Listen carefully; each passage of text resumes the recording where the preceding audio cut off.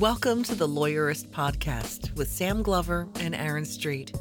Each week, Lawyerist brings you advice and interviews to help you build a more successful law practice in today's challenging and constantly changing legal market. And now, here are Sam and Aaron.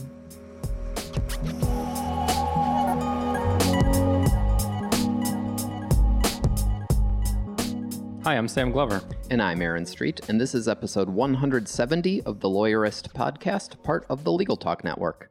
Today, we're talking with Natalie Kelly about the challenges facing small firms and why firms aren't doing anything about them. Today's podcast is brought to you by LawPay, Spotlight Branding, and New Law Business Model.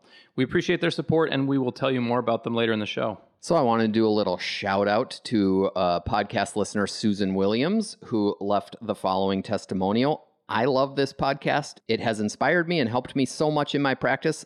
Thank you. And so I wanted to say thank you to Susan Williams. We really appreciate testimonials, whether you're shooting them to us by email or leaving them as a review in iTunes. We're really grateful for input from listeners. Thanks, Susan. So I don't want to step on the toes of the conversation I'm about to have with Natalie too much, but I had an insight between my conversation with Natalie and now that I think is maybe worth talking about. We're going to talk about some of the challenges firms face, and this is based on a study where firms said, hey, we recognize some challenges, and B, we aren't doing anything about it. And I think part of the reason firms aren't addressing that, and this is the insight I had, is that they can't. And if you think about the way that many small firms are constructed, it's a bunch of siloed small practices that just happen to share office space and expenses and overhead. But I think in many cases, probably not in every case, but in many cases, firms don't have the sort of fundamental things in place to be able to take action on it. They aren't tracking, and they may not even agree on what are the key measurements of success. They don't have clear roles and responsibilities laid out. They don't have a strategy, neither a competitive strategy or a marketing strategy. They may not have a decision-making framework or, just some of those basic things that businesses need in order to make changes to their business. And the reason I had this insight is that I was thinking through how to talk about the scorecard, the small firm scorecard, which we've told you guys about, and so you know about it. But I think if you are finding yourself, if this podcast resonates with you, you're like, yeah, I know I should be doing stuff about technology or marketing or whatever it is, or about collections. If that resonates with you and you aren't making progress on it, if you aren't sure why you aren't able to get going with that, go take the scorecard. It's at lawyerist.com/scorecard. It's free, and it will identify for you the steps that you need to take in order to make progress.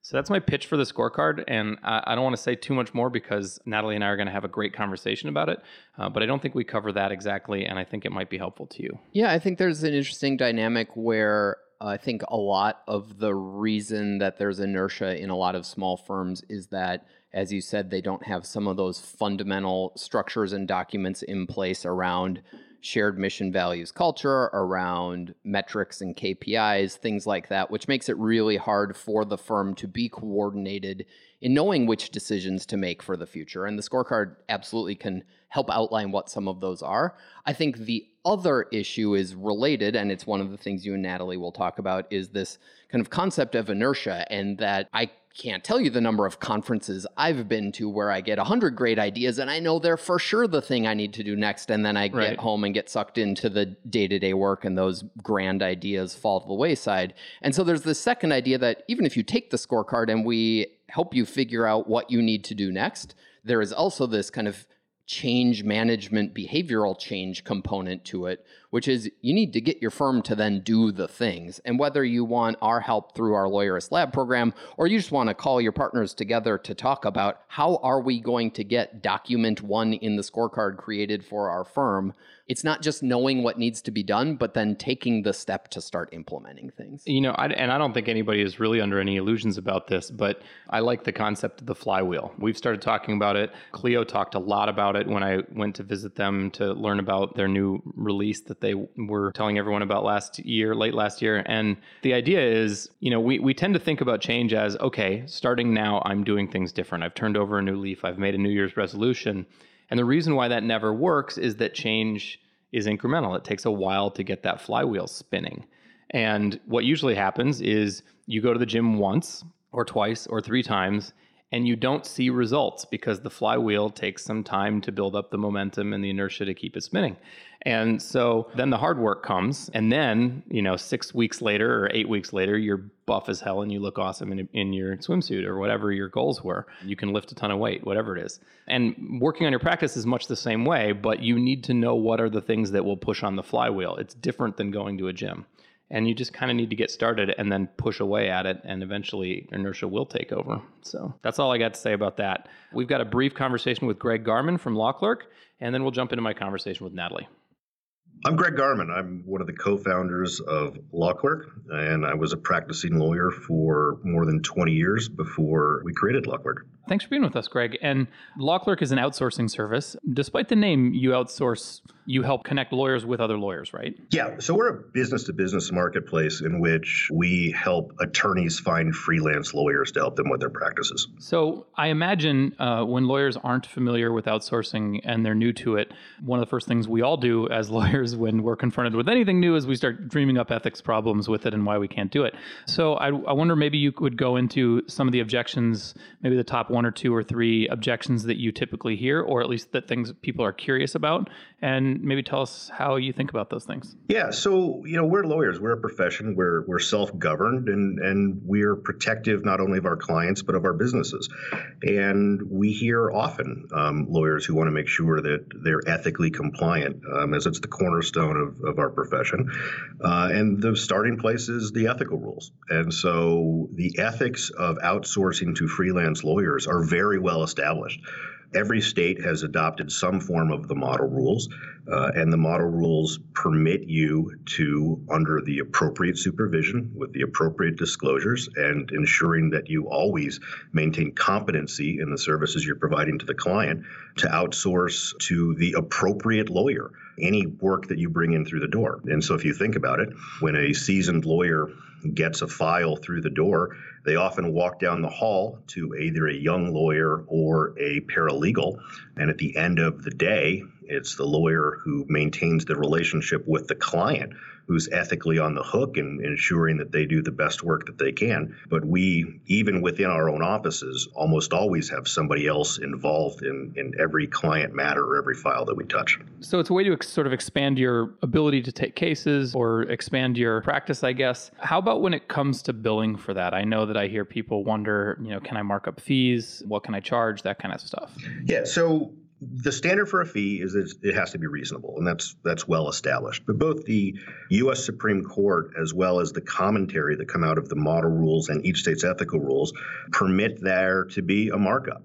Professional services, whether they be of a paralegal nature or of a lawyer, are expressly permitted to be marked up in a reasonable amount so that the attorney can have a successful business.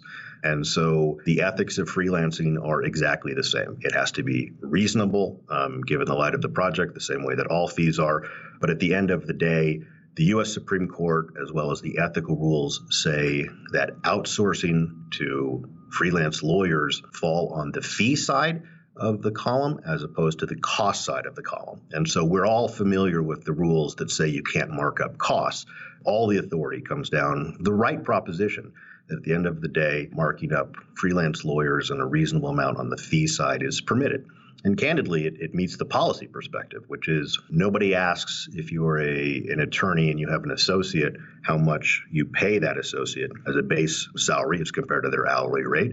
And provided that it's reasonable, it is not only appropriate, but candidly, it can be a better business model for particularly solo and small firms. Now, you've put together a white paper walking through all of the ethics issues that you commonly see. And if our listeners are interested in exploring that further so that they can break down that what sometimes is the barrier to outsourcing, you can find that white paper at lawclerk.legal/lawyerist. That's lawclerk.legal, not .com. lawclerk.legal/lawyerist. Thanks so much, Greg. Thank you.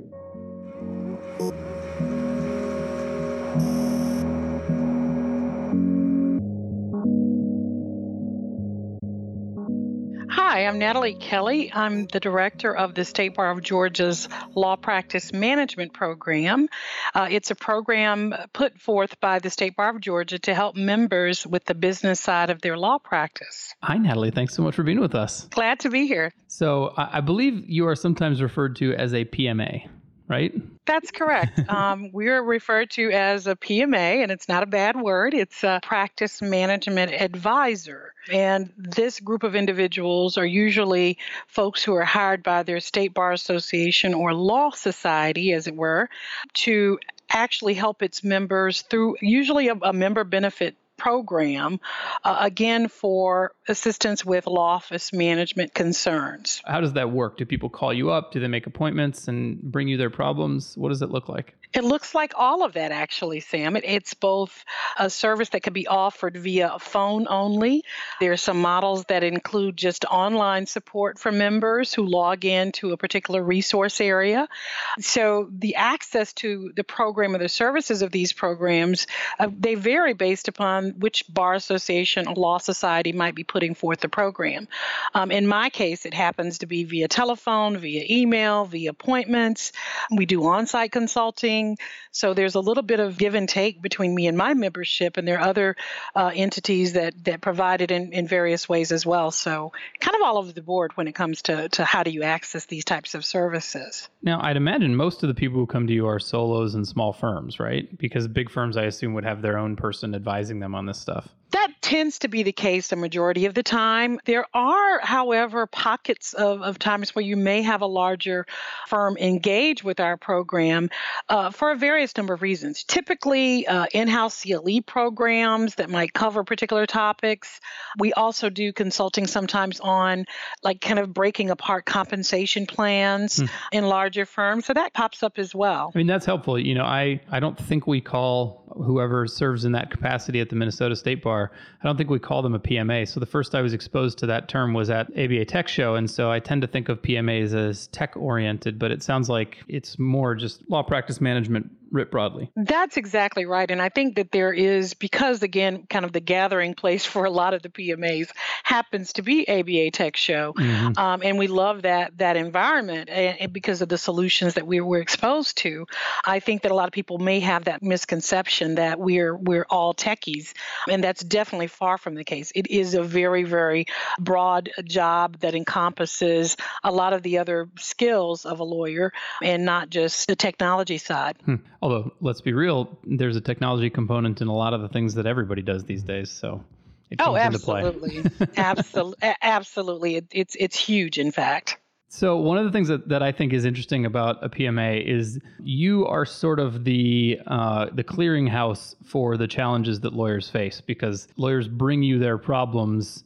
I mean, you know, probably not related to a particular case, but anything to do with running their business, I imagine they come running to you and you have a line of lawyers telling you what challenges they face, right? Absolutely. I mean, I think that's one of the wonderful things about being in this particular department. In my jurisdiction, you know, I kind of get to be the problem solver or the person at the state bar that helps you and not is out to get you in some way. And so that's always Everybody fun. else is out to get you. Noted. So there have been a variety of surveys on what challenges lawyers face. You and I were just looking over a recent one that Bob Ambrogi highlighted. I think it was done by Thompson. Honestly, there's a bunch. We've done our own internal surveys of our community, and they usually the same 3 or 4 things come up to the top. Client acquisition is almost always the number one problem lawyers say they have, at least in small firms. Time spent on administrative tasks especially gets up towards the top for very small firms, solos and very smalls. Getting paid is a challenge, which makes my head spin a little bit. And more recently, I don't know if this has always been on the chart, but it certainly has been since about 2008 when the economy shifted a lot. Downward pressure on fees. Those are kind of the 4 that seem to circle around the top. Does that match up with what people actually come into your office for help with? You know, it's really interesting. I'm a little unique as a PMA in the services that I provide. I'm probably one of the only one in the country who actually does a lot. Other than, I would say, Arizona, I'm here in Georgia, but we do a lot of on-site. So I've done over 1,200 engagements, meaning where I've gone into solo and small firms and looked at their practices. And one of must be interesting. Oh yeah, it's quite interesting, but it's interesting. You smack your forehead a lot. Well, there's a good bit of that, but why are you doing it that way? Well, I mean, there's some of that, but interestingly enough, what I found is it kind of matches up pretty well with what we're seeing in terms of the challenges that are listed. It matches up pretty well with that. I think, again, the challenges that solo and small firms have are interesting based on where they're situated. Often, in my state, where we have a huge metro area, a lot of rural areas as well, then you kind of you have to weigh those concerns as well. Mm-hmm. And so it's interesting. You may have a different type of consumer in certain areas, and the number of lawyers, the whole access to justice concern, all of that is kind of a part of this. It's like a big, huge bowl of soup with all these different things floating around in it. But I think what rises to the top are these concerns. I mean, client acquisition, I get, like marketing is not something that comes naturally to a lot of lawyers. Administrative time, I get. You always have to spend more time doing admin than you want to. Mm-hmm. Downward pressure on fees is a market force. I get that. Mm-hmm. It's the getting paid thing that I have trouble understanding, because like that's one of two things, right? You're bad at billing, meaning you mm-hmm. don't send out bills, or you don't follow up to get them paid, or you're afraid to ask for the money in the first place, I guess. I don't like, what does that look like? Tell me more about how lawyers are having trouble with this. Yeah. So I think it's a kind of a broad swath, but it's that conversation up front. It's not being clear on what the model should be for the firm. It's not, analyzing the proper way to go about collections if it becomes a problem or an issue in the first place. I've gone into a lot of firms where, particularly solo and small firms, where as long as the money's in the bank, and, if we have staff and they're being paid, then, we're okay. Until they're not, right? Right, exactly, until they're not. And there's also that, we don't, I don't have to worry about this until there's that issue. And as long as we seem to be doing fine, and we did as well as we did maybe last year, we're okay. And so that forecasting, that looking forward, that budgeting, a lot of times I'm not seeing that. And in fact, looking at accounts receivable is often unheard of in a lot of solo and small firms, which is just, that would be astonishing, right? Probably. So like one of my very first clients was, my boss at the time was like, I can't keep you on full time. You can stay in the office for a while as you get your own feet under you and start your own firm. And here's a client. And it was like I think it was an order for protection, and they were trying to either get one or defend against one. I can't even remember. And I worked my ass off for that. I was only going to charge them like $375 or something. They paid me the first $175 or something like that, or $150. And they cut me another check, told me to wait a couple days before I cashed it. And they happened to have the same bank. So I went to the bank and I said, if I deposit this, is it going to bounce? And they're like, yeah. And I kept that check. And every week I walked in there and I said, if I deposit this, is it going to bounce? And then finally, like 2.5 years later, they told me that the account had closed. And so I had to give up. But the thing is, I kept that check in my checkbook because I never took a promise of payment again. You pay me up front or I don't take your case. And the other side of that was I decided I never wanted to try and, hire a debt collector to go after clients. And so I would say that to clients in my office. I'm like, look, I'm going to take what I get paid up front because I'm never going to send a debt collector after you. But the flip side of that is you have to pay me because I'm also not going to work without being paid. And so I never had this problem of getting paid. But in fairness, I also didn't do a whole lot of hourly billing. So I don't know. But yeah, I think there's some of that as well. But again, I think what happens is the lesson to be learned, that you've kind of got to eat your mistake, sometimes doesn't happen because they're not billing, they're not doing certain things right away. And so the mistake doesn't show its head until some time later. I really try to focus in my collections, fee collection, CLE programs, I really try to focus on that initial conversation, that you're looking behind the scenes to make sure that you've got the process and the procedures down, but that you also really, really focus on that engagement from the beginning, that you're educating that client so that they know what to expect, what your bill looks like, all of those things, and that you're doing things like getting a retainer in an amount that you would need to get through a certain amount of work, that it's okay to work through the case and then give the client the refund at the end. That's a good thing, getting that money up front. And so we try to focus on those types of things as solutions. And I think practice management advisors, a lot of us kind of, we really, focus on client relations and the relationship between the lawyer and the client, what that conversation looks like, what the procedures behind all of what you're doing from the business side is where our focus really happens to be. I feel like part of this may be too that some lawyers are inclined to take cases that maybe they shouldn't, and they're just afraid to say no because here's somebody saying, oh yeah, I'm going to pay you $3,000, which sounds like you're going to get paid, but then they don't. And I feel like too many lawyers just are afraid to say no. Yeah, I think you get a good bit of that too. I mean, again, the economy has done a lot to, you talk about the pressures rates from clients, but I mean, that's forced a lot of people into just kind of accepting things that walk through the door because it feeds into that, hey, we have a trouble getting new clients, so why would I even let one go? Yeah. And so that's an unfortunate set of situations. So again, the conversation we're pushing lawyers towards is really defining who you are and what you do, and doing that early on so that you're not, even though you've got to tough it out maybe at the beginning, you're doing those things that you're qualified to do, that you're not just accepting anything that walks through the door.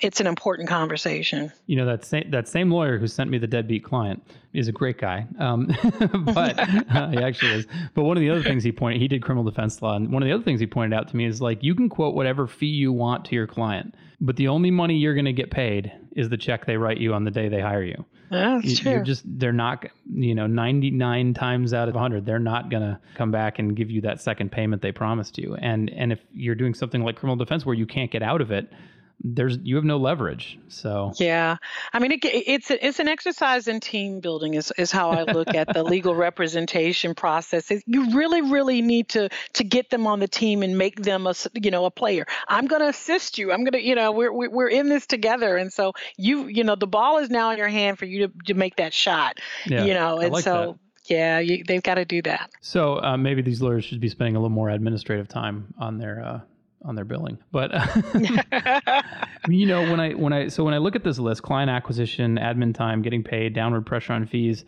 I can't help but seeing a technological component to all of those things. And when I look at the surveys, another very prominent thing is that lawyers feel like one of their major challenges is staying on top of technology, which seems like a big related problem. So I want to take a quick break to hear from our sponsors. And when we come back, I want to try and address that angle. We'll be right back. Did you know that attorneys who accept online payments get paid 39% faster on average than those using traditional payment methods? With LawPay, the only payment solution offered through the ABA Advantage program, you can accept client payments online, via email, or in person. No equipment needed. Visit lawpay.com/lawyerist to sign up and get your first 3 months free. Trust the only payment solution developed for attorneys and recommended by 47 state bars. LawPay. The legal environment is more competitive than ever, and small law firms are feeling the pinch. With over 1.3 million attorneys in the United States and counting, it can be hard to stand out from the crowd. That's why Spotlight Branding helps lawyers become unforgettable. Spotlight Branding is a different kind of internet marketing company. They don't put their clients on the SEO hamster wheel. They don't ask them to burn thousands of dollars on speculative pay-per-click advertising. Instead, they're focused on the fundamentals of legal marketing that have worked for centuries. They use the internet to build a premium brand for solo and small firm lawyers. They put systems in place to create top-of-mind awareness, allowing their clients to maximize referrals and repeat business. It's the smart way to grow your law firm. Learn more at spotlightbranding.com/lawyerist. If you've ever considered doing estate planning but think it's too dry and boring, or have been afraid it might not earn you what you need because you have to compete against LegalZoom or the dreaded $1,500 estate plans, check out the website estateplanningsrules.com to get a free guide that lays out step-by-step how some lawyers are regularly commanding average fees of $4,000 to $5,000 per estate plan, and you'll discover why regular, everyday people are happy to pay well for estate planning services that you'll love to provide. That's estateplanningsrules.com, brought to you by New Law Business Model, where you get to love being a lawyer again. Okay, we're back. So, Natalie, we left off saying that it seems like technology might hold some solutions to some of those challenges that lawyers face, and yet lawyers don't feel competent to use technology to address those problems. How do we come at that? Wow. I mean, it's a big one. And you know, when I chaired ABA Tech Show, I was so proud of the fact that we kind of gotten there to the pinnacle or to the top of that mountain to say, I get to wave this flag that I've been waving for so long in Georgia, which is you've got to really, really pay attention to use technology as a tool to help you. And you know, the practice management world of law office management systems is huge. It's vast. It's hard to get your head around sometimes. But you've got to. It's like, you know, you've got to get in there. And I have been for over 20 plus years. That's why I was certified on one of the first jobs I had here, and I've been here now 23 years, I think it is to actually go in and learn all of this stuff so that I can help wade through some of these solutions and, you know, these options for lawyers. And it really, really is I've been astounded that only 20 to 30% of the lawyers adopt it. And there are a lot of different reasons. It's not understanding, not pulling the trigger, not doing something. And so the work is still here. I'm still fighting the same fight. I think one of the obstacles, and this is something that I've been thinking about a bit recently, is that, you know, lawyers are trained to be skeptics, right? We don't believe experts. That's our thing. In fact, we tear them apart every chance we get. And so it's exhausting every time I go to a conference to speak about building systems and project management discipline and technology and treating your firm like a business. There's always this pushback, you know, which is prove it. Prove it to me that I should care about these things. You know, prove it to me that I need to use a VPN. Prove it to me that I should be using practice management software. And it's like you have to get cross-examined by every single lawyer you see, it feels like sometimes. Yeah, you know, it's really interesting. I used to do the practice management. I stole this from someone, I forget who. Ross Codner used to do he's a former famous legal technology consultant from back in the day. And when he was alive, he and I used to do this CLE together. Maybe I stole it from him, but I used to put $1 up on the podium and, you know, dare anyone in the audience of the big, large CLE audience to take the $1 if they didn't feel a practice management software solution would work for their office. And I'd basically outline all of these things that we've been talking about, all of these things, how it impacts or brings to bear a solution to all of these things that we've been talking about, getting new clients, tracking market referrals, managing, tracking time, invoicing, all of those things, that can be solved with at least in my mind, a practice management solution is just right at the forefront of helping in a very basic way, but then also very, very impactful to get to that next level with those systems is just, I think it's life-changing for firms. And for those who don't adopt, like you say, for that 70, 50, 60, 70%, it's interesting why they don't, particularly when you get to firms of size. And the way that I've looked at it in years past, I've monitored whether solo small firms would adopt versus what we call maybe a mid-sized firm, 10 to 15, 20 lawyers.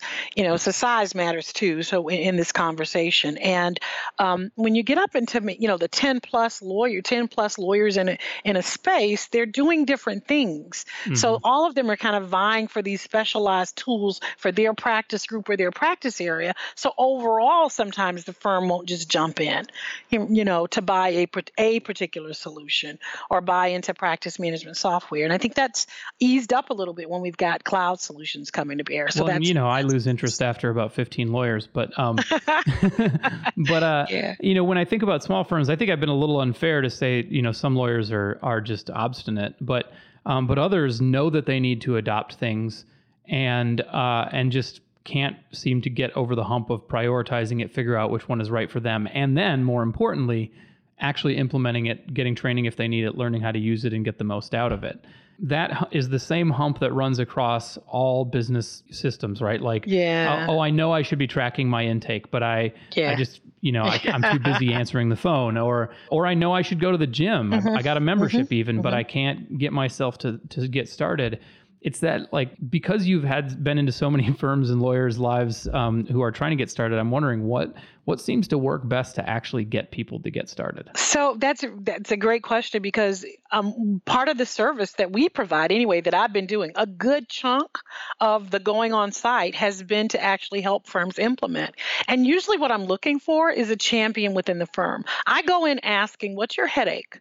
Where it's okay, we can't find, we lose a lot of files in here. We don't know where certain things are, or we're bumping heads in terms of procedures or workflow. So I go into firms looking for what's the problem, where they may, in fact, I even have a questionnaire that goes out to them beforehand that'll ask them what they think their problems are. And then I go in and we actually see. And then in response to that, how we kind of get them to implement is to actually say, these are the problems you have. Here are the two or three products that are out there that can solve it, and this is how they solve it. And once you've done that and kind of shown them, kind of show your work on the board for them, they're a bit more apt to adopt. And so, we've had the honor of helping a lot of firms with the implementation phase of getting there. We kind of train the trainer, so to speak, of whoever our champion within a particular firm would be on a lot of the practice management systems, and say, here are the top 3 or 4, you pick one, they come in, they even get to come in and sit down and make that decision with us. And a lot of the practice management advisors do that. They offer the ability for their members to kind of weed through some of the products and look at them and take demos and, ask certain questions, kind of an unbiased, approach to that. And then we get to go in, we have a privilege to go in and actually help them implement by showing them hands-on, this is what it can do, and this is what these types of services can do for them. So that's where we go a little bit further. I'm wondering a bit about the role that buy-in plays, because I know, so like there's a famous letter that Jeff Bezos wrote to Amazon where he talked about disagree and commit as the concept of like, you get your board together, the decision makers together, you lay an issue out, and there's disagreement at the end.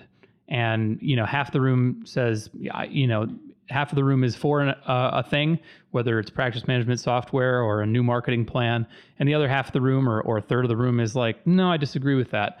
And at Amazon, and this is the way we run our company, is disagree and commit. I disagree with you, but I'm going to work my ass off to try and accomplish this goal in the way that you have advocated for, because you won and I want this company to succeed. And so I'm going with it. I sometimes feel like at law firms, disagree and screw you is more of the strategy where it's like, that's fine. Have your paperless office over there, but I'm going to continue with my filing cabinets over here. Or it's great that you want to use a new timekeeping system. I don't want to, so I'm just not going to. I'm going to keep doing it on paper. And that feels really toxic to me. And I think part of the answer is, if you can't disagree and commit, then you need to disagree and leave. And firms just aren't willing to show someone the door when they're bringing in business or when they're being, when they're serving clients and being productive. And I acknowledge that is a tough problem that requires a real decision. But I'm wondering if you have some insight into like how firms change their attitude about that decision-making process, so that disagree and commit becomes the everyone bought into, rather than, just a bunch of different people doing their own different things. Yeah, I think it's very interesting that you bring that up, because I think what happens is, and our consultation process kind of involves everyone at the table. And it's really important that buy-in, because what you're doing is you're meeting people where they are in terms of where they are with their disagreement. Mm-hmm. So if they have a headache, what's your headache? If it was all okay, we wouldn't be here. What's your problem? Well, my problem is I need you to get out of the way so I can make rain. Okay, well, fine. But this is the way that these systems are going to help everybody else support you in that process. Well, and if you make rain, how are you going to serve those clients, right? Right, exactly. So you're basically giving them some definition, even further definition to their disagreement, and you're actually allowing them to find their path to this commitment, because this is going to help them, and you're showing them how they're going to do it. Okay, so I don't like the fact that you guys are putting in this time and billing system, but this is what it means for you in the end. So sometimes they're not given, I don't think oftentimes maybe the entire picture. So you got to play the tape all the way to the end, like you say, to say this is going to benefit everyone. And even if you have and there's some stagnant situations where people are very obstinate about they dig in, I don't like this, I don't want this, I don't want to be a part of this. And usually that even leads to, and what I've found over the years, it probably leads to even some deeper problems that are there. And some years later, you'll find out that person's moved on. Yeah. One of the things that this just occurred to me as we were talking, older software, like when I started my solo practice, I bought Time Matters. And it turns out that Time Matters is useless unless you pay a consultant thousands of dollars to help you set it up, which was just at the beginning of some of my problems with that software. But in some ways, I think that structure made it much more essential for you. I mean, it made it obvious that in order to make use of this thing, to make any real use of it, you needed to invest some time and money in configuration and training. Whereas, on the other end of the spectrum, let's say Clio, which was one of the really prominent alternatives that popped up after a few years in my practice, it is deceptively simple, right? It's got a friendly user interface that makes it look like anyone should be able to just sit down and use it. When in truth, that is true for some people. Like I'm the kid who took apart all my toys, right? Like I like to dig into things and play with them and figure them out. When it comes to showing other people at my firm or on my team how to use things, that is not the same way that everybody approaches stuff. And so I have to stop and train, or I have to show and document. And I feel like the deceptive simplicity of a lot of the software that is out there right now might be hurting buy-in because people aren't including training in their onboarding or their software, hardware, technology implementation plans. You know what? It's a very, very interesting thing. So I have been in the practice management software world, both on-premise, old system, Time Matters. I was grandfathered in as a Time Matters consultant years and years and years ago. And so from the very beginning when it was even based in Miami. And so, so from its infancy, all the way to even seeing all of the cloud systems being born and where they are. And you're absolutely right. They are deceptively simple. And what's happened, even over the years, I was one of those consultants that trained people on Time Matters. And in knowing what the power of it, but then also implementing it where it was only used as a glorified calendar or Rolodex, I saw over and over again. It was the most popular practice management software, and nobody actually used it. They just they used it to keep track of their contacts and a list of their matters, and basically it was an Outlook replacement. Yeah, it's the Swiss Army knife, right? You've got you're only going to use the can opener so many times, right? Yeah. You're only going to use the screwdriver on there so many times, and that's the issue with practice management. So it really and truly is like a Swiss Army knife. You're only going to use some pieces to it. Credit to Time Matters. When I was learning how to use it, I stumbled across a white paper that I can no longer find, but that I swear was all about it was all about Inbox Zero before Merlin Mann ever used that term. They were discussing how to properly use email for filing in Time Matters, and it described Inbox Zero to a T. And so I learned Inbox Zero from a Time Matters white paper, and I want them to have credit for that. Well, listen, nothing new under the sun. I'm sure we could have this conversation going all day. And I can dig around in here and find some stuff that would say, hey, I said that back in that CLE many, many years ago. Well, and let me try and tidy this up a little bit. So we've talked about some of the biggest challenges lawyers face, some of the possibilities for technology adoption. If a firm is listening to this podcast and this is totally resonating with them, and those are my problems, what should they do? I mean, maybe one of the answers is go see your local PMA, but that's not an option in every state, or it's not a good option in every state. It's like, what should a firm do to take the first step towards solving some of those biggest challenges that they face? So this is, well, number one, I will say, if you do have a PMA, by all means reach out. Because even if they are not like the techie PMA, like we happen to be, or have that as a part of our services, they will have access to other individuals who do resources and information and get you to someone who can do what you need to have happen. And it's our job to kind of stay on top of those things. But then secondly, I think it is important if you're finding this helpful, and you're saying, hey, we need to do something. We've got to do something. Where do I get started? I think, again, looking to what you have currently as policies and procedures, what's on the written side of what you do, if it's down somewhere, how do you do things? That needs to be a place where you can just slowly start to march towards more efficiency in what you're doing.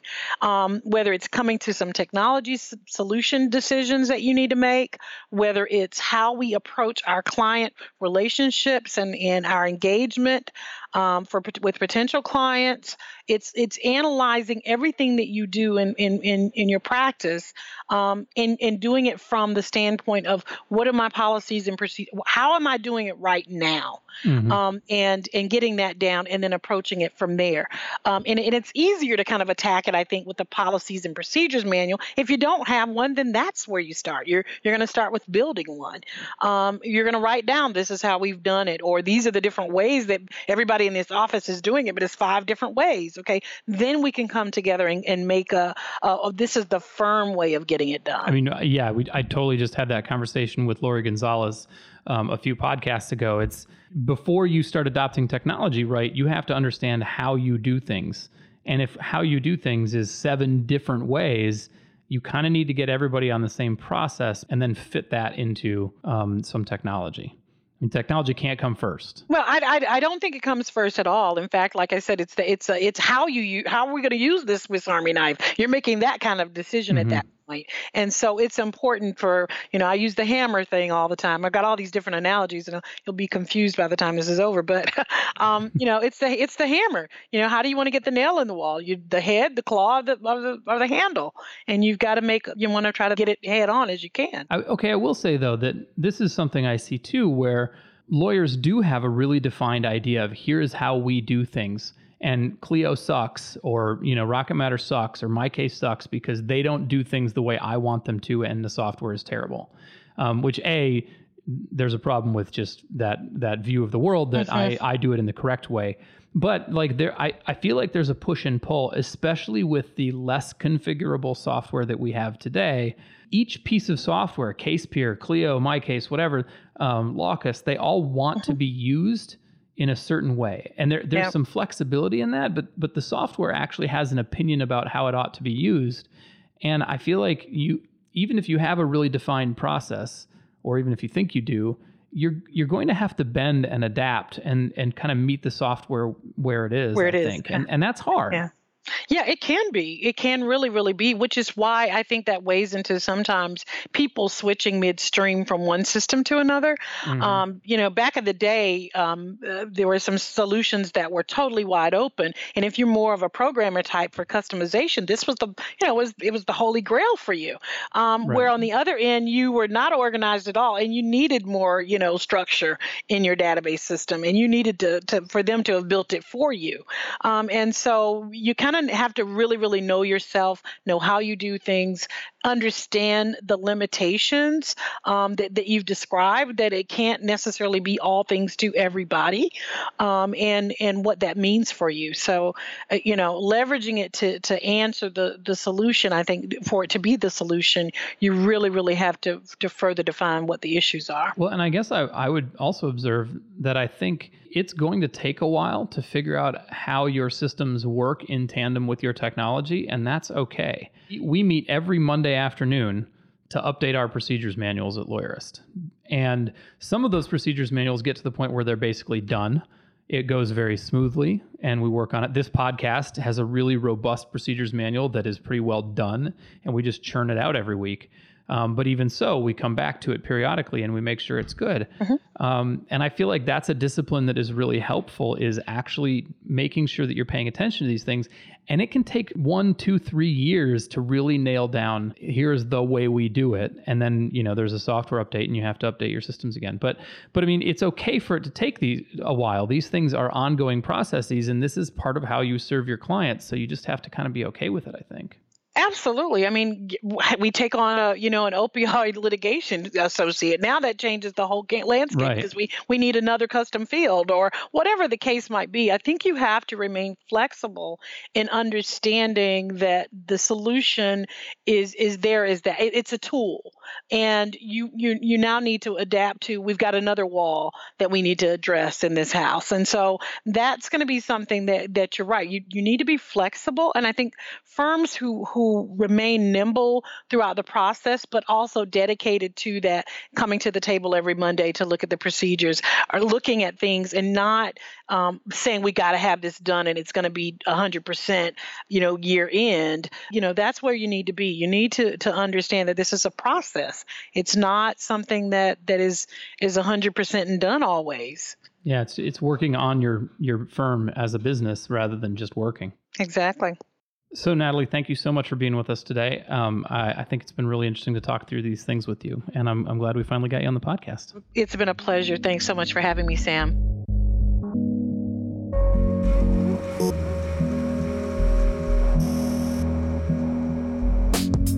Make sure to catch next week's episode of the Lawyerist Podcast by subscribing to the show in your favorite podcast app. And please leave a rating to help other people find our show. You can find the notes for today's episode on lawyerist.com/podcast. The Lawyerist Podcast is produced with help from Lindsay Calhoun and edited by Paul Fisher. The views expressed by the participants are their own and are not endorsed by Legal Talk Network. Nothing said in this podcast is legal advice for you.